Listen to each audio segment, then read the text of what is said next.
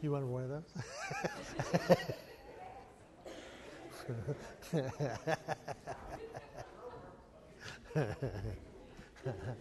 I see lots of things up here.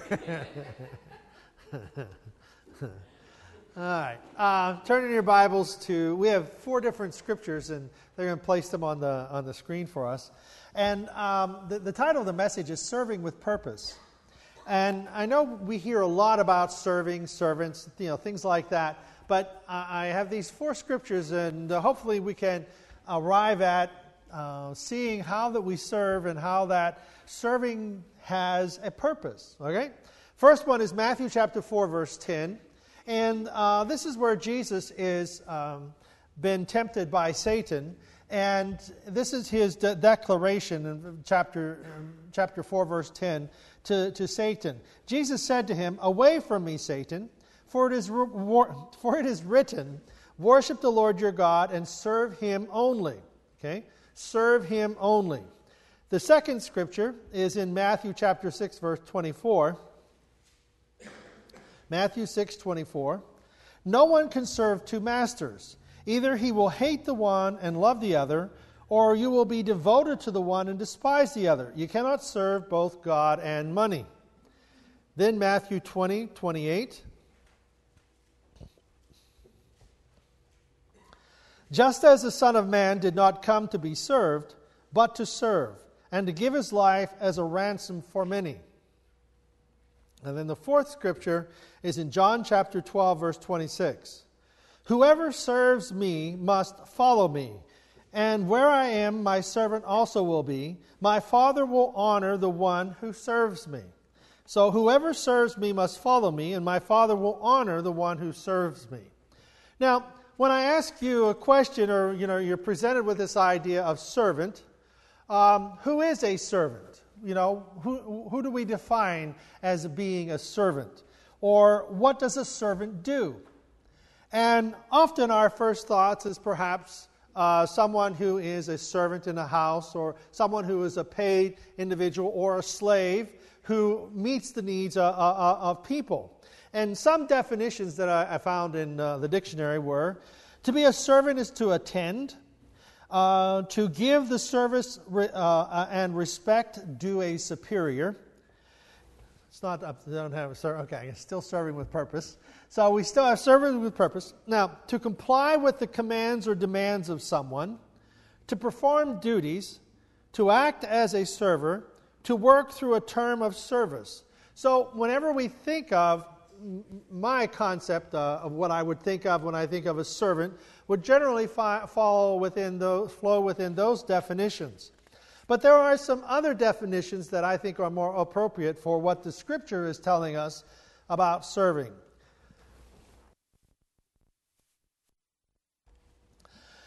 The other definitions come to be furnished or supplied with something needed or desired.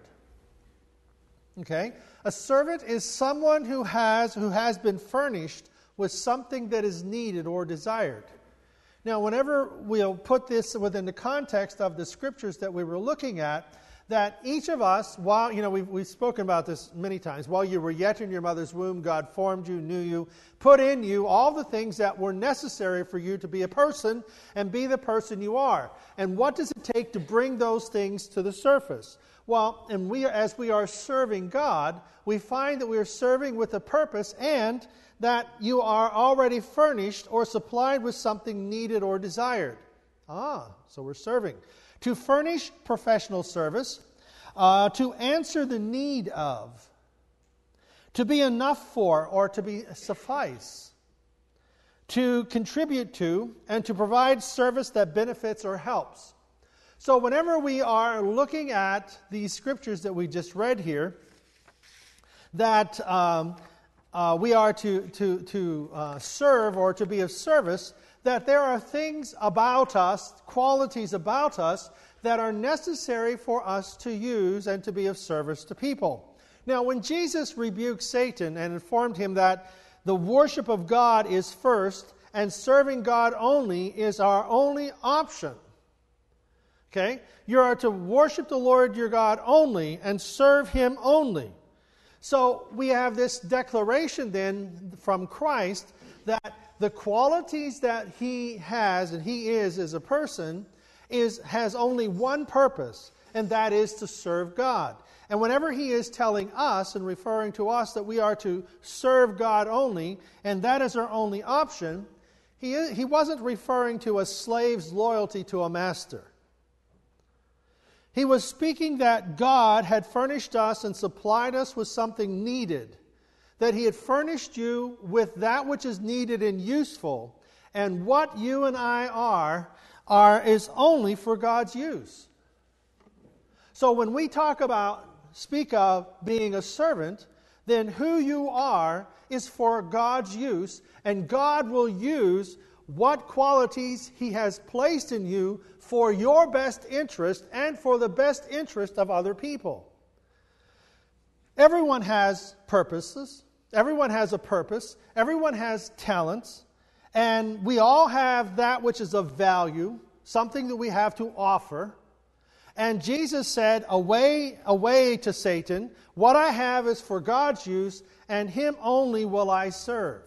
So when we are making a declaration that I am going to serve God, we're making a declaration that we have something of purpose. We have something of value. And that what I am going to do with my purpose and my value is I'm going to serve God. I'm going to serve him. Now, Matthew 6:24. What's that say? No one can serve two masters. You can't serve two masters. You can't serve both God and money. Now, two masters represents that there are choices that we have in our life about serving. We are going to serve God or serve ourselves. We are going to serve that which will have eternal benefit, or we will serve that which has temporal or temporary benefit. So we have a choice in using the values of who we are, and we make choices about our values and whether they are going to have eternal benefits or temporal benefits.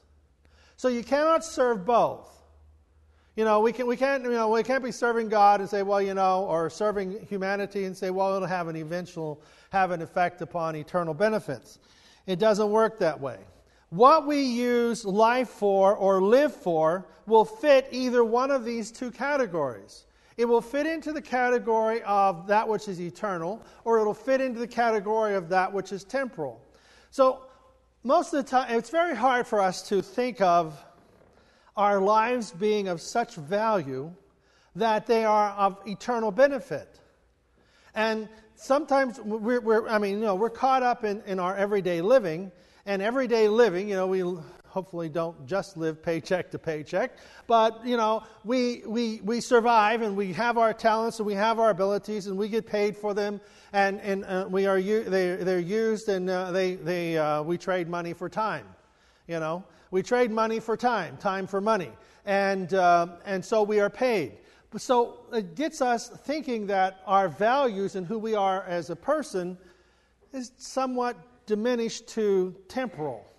But you see, we can be in this world and doing our everyday living, but still have qualities of our life and aspects of our life that are beyond this realm and beyond just the temporary things that we're doing, but having eternal benefit, having an eternal perspective that blesses the lives of others. So the Bible says that in Matthew 6:20 that we are to, let me read it, Matthew 6:20. Anybody have it there? What's it say?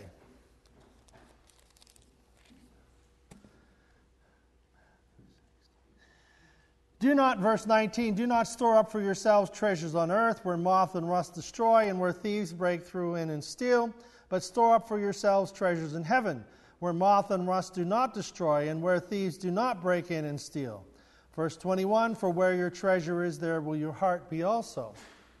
So whenever we are putting together this service with a purpose, we are seeing how that God has a way of working in our lives that is of an eternal benefit, even as we are about temporal things.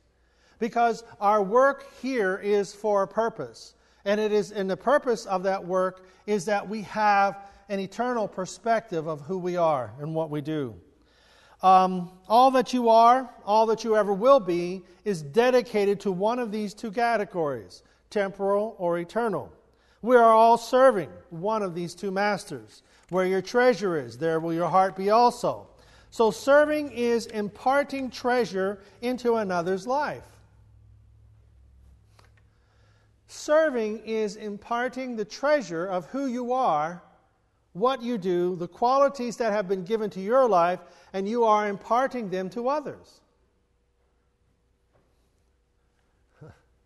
Everything that we have, everything that we possess, is part of us being stewards of our life and of our possessions, and that as we live our life, we are sharing those with others. We are sharing them with others. Now, the lie of Satan is that you don't have value, and what your value doesn't work very well, and isn't very important. Well, that's a lie. Jesus said to Satan, get away from here, because what I am and what I am about is more than what you are trying to give. Worship the Lord, and Him only shall I serve, that shall you serve. That we are worshiping God, and that worship of God allows us to be infused with allowing His Spirit and His Word to work in our life to make a difference. To make a difference in how we think, and make a difference in how that we feel about ourselves, and make a difference in where we are going and who we are working for. Serving is serving to give and serving to get. So, well, we can't be serving to get. That's not true. You see, both of these are correct. Serving to give and serving to get. You cannot give away what you don't have. Where does it come from? Where does what you have come from? How are you to be wise stewards of what you possess if you don't possess anything? So we have to have possessions. It's when possessions possess us that we have a problem. If you don't have, you can't give. So acquiring is not a sin. See, how much do you treasure your relationship with Jesus Christ? How much does our relationship with Jesus Christ mean to us? Does that relationship have an effect upon who we are? Does the principles that God is teaching us in His Word affect how we think and do and say and go and all of that? Because that is how we are outlining the value of the treasure. We are outlining the value of the treasure that Jesus Christ has given us. Heaven and earth will pass away, but my word will never pass away. The Word of God is eternal. What does the Word of God speak to us? It speaks to us words of life. It speaks to us words of hope. It gives to us words of encouragement. It gives to us that we have purpose in this life and in the life to come. That we are part of the body of Christ. And there is no part of your body that you can do without. It has an important part. It's all there for a reason. So the same thing is that you are part of the body of Christ for a reason. Now, how much do you treasure your relationship with Jesus Christ? How much do you treasure your possessions? Now, I'm not going to have you denounce everything you own and send your money to me. Yeah. Oh, what's he trying to do? I want you to denounce the worldly treasures. You don't need them. How about this one? The world is ending. And Jesus is coming back, and we need to spread the gospel. And I never told you to give all your money to me. It just, people sold their houses and everything and sent them this someone who was declaring the world to be over, and the world didn't end, and they don't have a house. So that's not what this is about. You see, if you are getting and acquiring wealth to build bigger barns and hoarding, then that's where the wrongness comes in. We have patients that that we see. I go into their homes, and there sometimes there's individuals who are hoarders. Have you ever been in a house with a hoarder? A professional hoarder. Now, we're not just an accumulation of things. A professional hoarder, a person who has, I want to call them professionals, but a person who has this sickness. You see it on TV. You've seen these people on TV.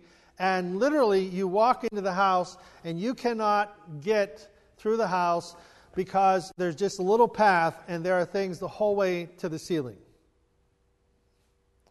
And you can't reach the things over here because there's too many things in the way, and they don't even know what's over there.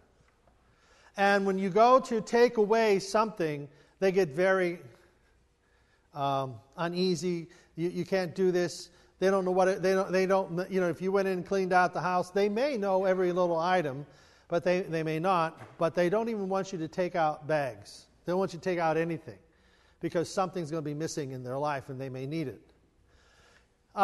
That's the idea. That's the really sick part of hoarding. But that whenever we look at ourselves and we say, you know what, I need to build something bigger to hold all of my stuff, and then the needs of other people go unmet. And I like the idea that, like one man said, that we should be in the recycling. Not just the idea of putting cans in the recycling bin, but the clothes that don't fit. Oh, I have some of those. Do you have that shrink worm get in your closet? I had this shrink worm. This shrink worm has gotten into my closet and shrunk so much of my stuff. It's just one of those things.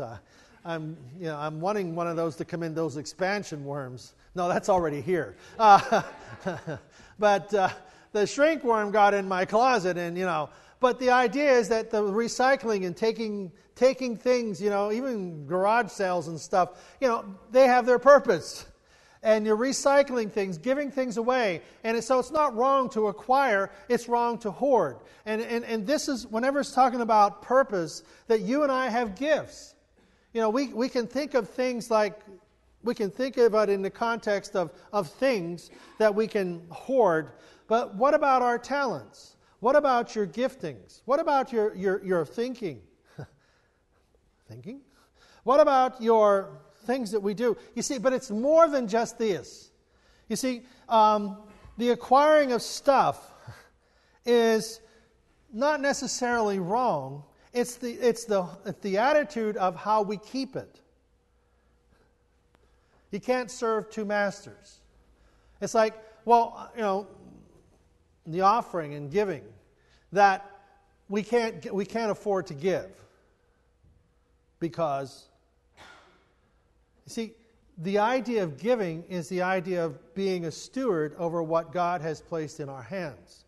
And what we're doing is, and if I ever get to the idea of preaching a sermon on tithing, that'll be the Sunday nobody will show up, But I'm not going to tell you ahead of time. It'll just be a surprise.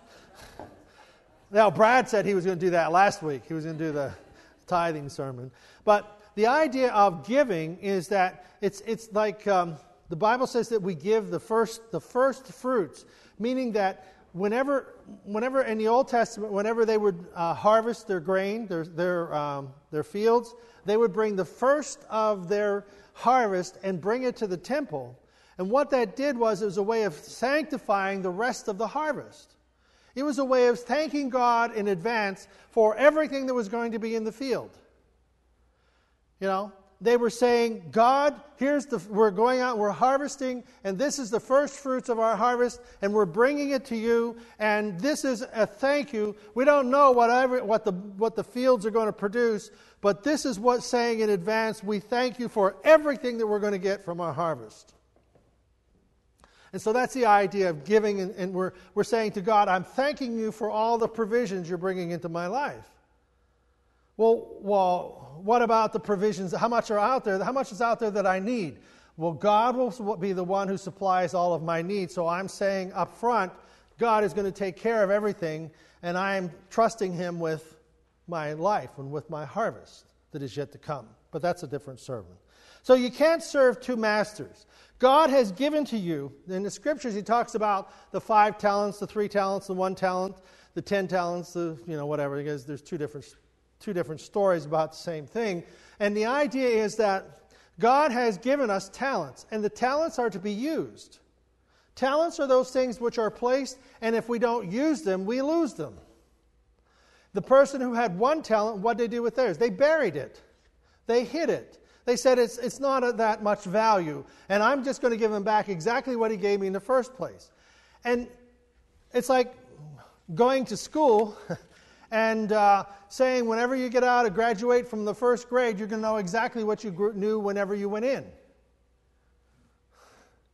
All I'm going to do is maintain what I've got. I don't want to know any more than what I know already, than what I know now. You see, and that's wrong. And in our life, we are to continue to grow, and we're to continue to advance in our understanding and our knowledge and in our faith. See, God has furnished, He has entrusted you with, He has supplied you with something needed or desired. God has entrusted you with, supplied you with something that is needed or desired.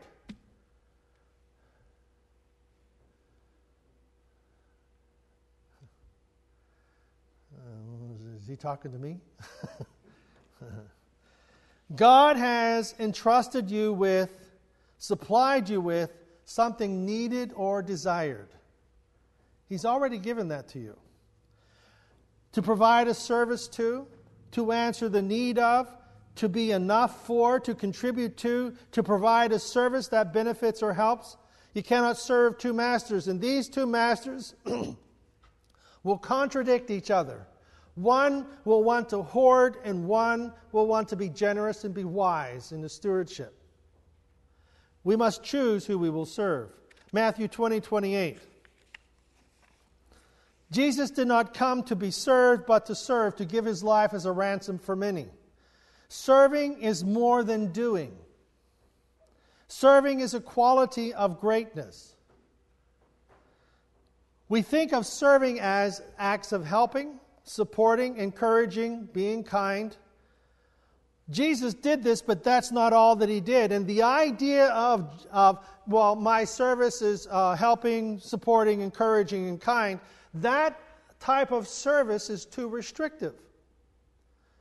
Serving is an attitude, not just a list of things that we do. Serving with an idea. What's the title of the sermon? Go back to the beginning. Serving with a purpose. Okay? See, supporting, helping, encouraging, and being kind is too restrictive. If we are going to be supportive, it's more than just doing certain things. Serving is an attitude, not just a list of things. Serving is about a desired outcome, not a type of action. Serving is having a desired outcome. Trish, I'll pick on you. Always better pay attention now. Preacher's asking a question. But you serve a broad group of people, right? Not senior adults, but people out of school, correct? All right. Now, you serve them by connecting them with education, and what else? Ways of paying for education and jobs. And jobs after that, okay? But you serve them with the desired outcome of getting them through the school, getting them paying for the school, and getting them to have a job. So it isn't just serving people as doing something nice for them. Let's feed them lunch. That's a good idea, but you teach them how to fish. The old story. Serving with the desired outcome. That each of us serve, but there has to be, what is the outcome of our serving? See, like when David is in El Salvador, that people, they know the Americans are coming. Well, after all the disasters they've had, there was billions of dollars dumped into the country, and people just handed out money.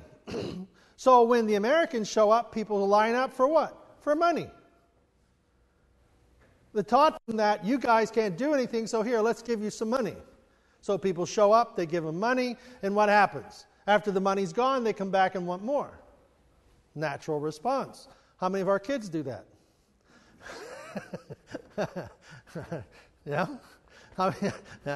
Ethan, you didn't hear that. Let's stay away from that. All right, but what happens to us whenever God has provided so many things in our lives, and He's saying, okay, you've got a purpose here. You have things in you that no one else has, and you have what you have for a desired outcome. Now use what you have with an outcome in mind.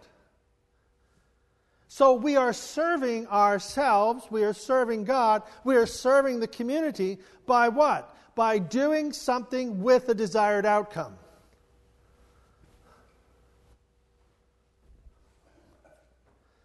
Well, it's wrong to have a desired outcome. No, it isn't.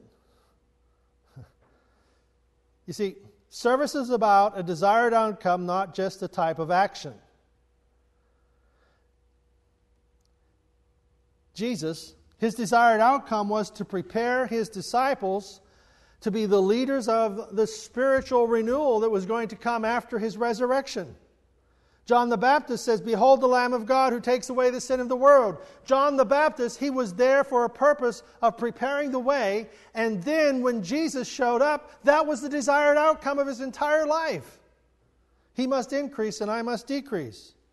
Jesus, His life, His teachings, His miracles, they were all focused toward a desired outcome, that here is the Messiah, the one who would come to remove the sin of the world. Our service is about a desired outcome. Jesus served the rich young ruler when He challenged his value system. The rich young ruler did, "I've done everything." And Jesus says, "You've got to sell everything you have." It wasn't that what he had was wrong. It was where he was placing his trust. The desired outcome that Jesus had for the rich young ruler was to get him to move his trust from things to God and His faith. What does it take for us to move to the place of faith? He served the woman at the well. When he spoke to her about, well, how many husbands do you have? Well, and he says, well, the guy you're living with isn't your husband and you've had at least 5. Whoa, what's going on here? Broken relationships. Jesus served her by challenging where she was at and where she needed to go. He was serving her. In every case, those Jesus served made choices of their own and in their response to the service that Jesus provided. So when Jesus confronted them, He was serving them, and they were making choices. So like in our service, we have a wonderful worship group. What is the desire of what is the desired outcome of the songs and of the worship? To inspire worship, to inspire us in our worship of God. Well, what's the desired outcome of the message? I don't know, preacher. What do you think it is? Well, what's the desired outcome of our message? Of preaching, of teaching, that we would be inspired and be encouraged to help us become more than what we've been in the past, and to kind of encourage us in our walk with God, and to know that there are choices that we make, and our choices have an effect upon us. They have an effect upon our friendships and our families. They have an effect upon our life from here on out.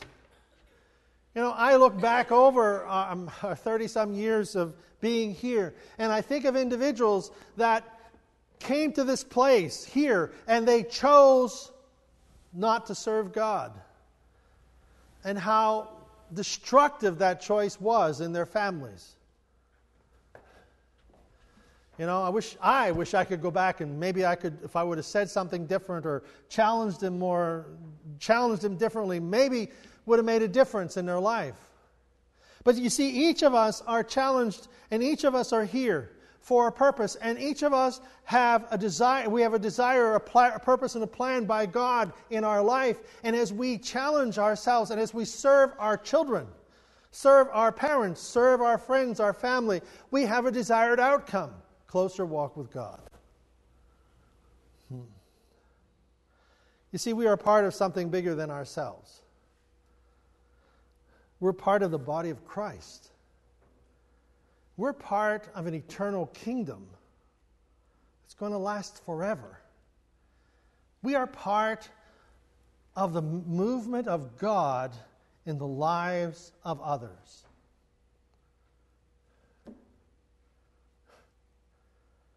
You are God's messenger to the people around you. What you say, what you do, what you don't say, how you live your life. You are God's message to the people around you. And you see, there is a divine purpose. We are serving with a purpose. See, John 12:26, whoever serves me must follow me.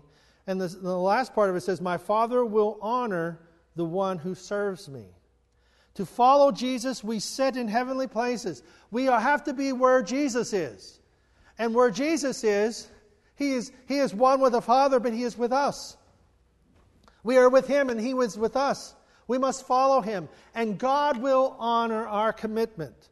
God will bless. He will bless those who bless others. And He will not curse us. He will bless us.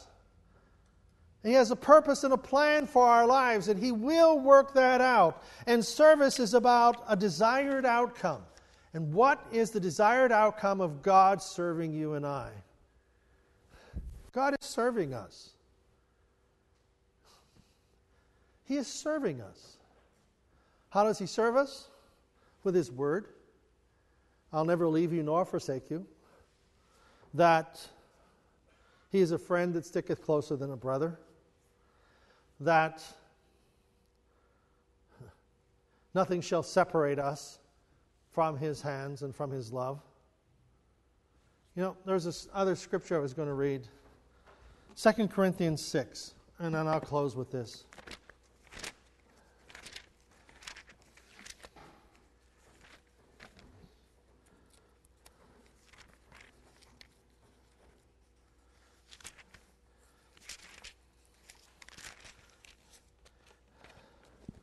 This is Paul writing. He says, as God's fellow worker, we urge you not to receive God's grace in vain.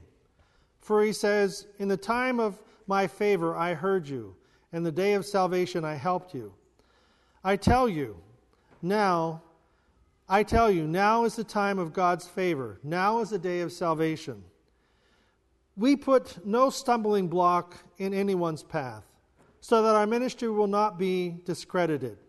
Rather, as servants of God, we commend ourselves in every way, in great endurance, in trouble, in hardship and distress, in beatings, imprisonments, and riots, in hard work, sleepless nights, and hunger, in purity, understanding, patience, and kindness, in the Holy Spirit and in sincere love, in truthful speech and in the power of God, with weapons of righteousness in the right hand and in the left, through glory and dishonor, bad report, good report, genuine yet regarded as impostors, known yet regarded as unknown, dying and yet we live on, beaten and yet not killed, sorrowful yet always rejoicing, poor yet making many rich, having nothing and yet possessing everything.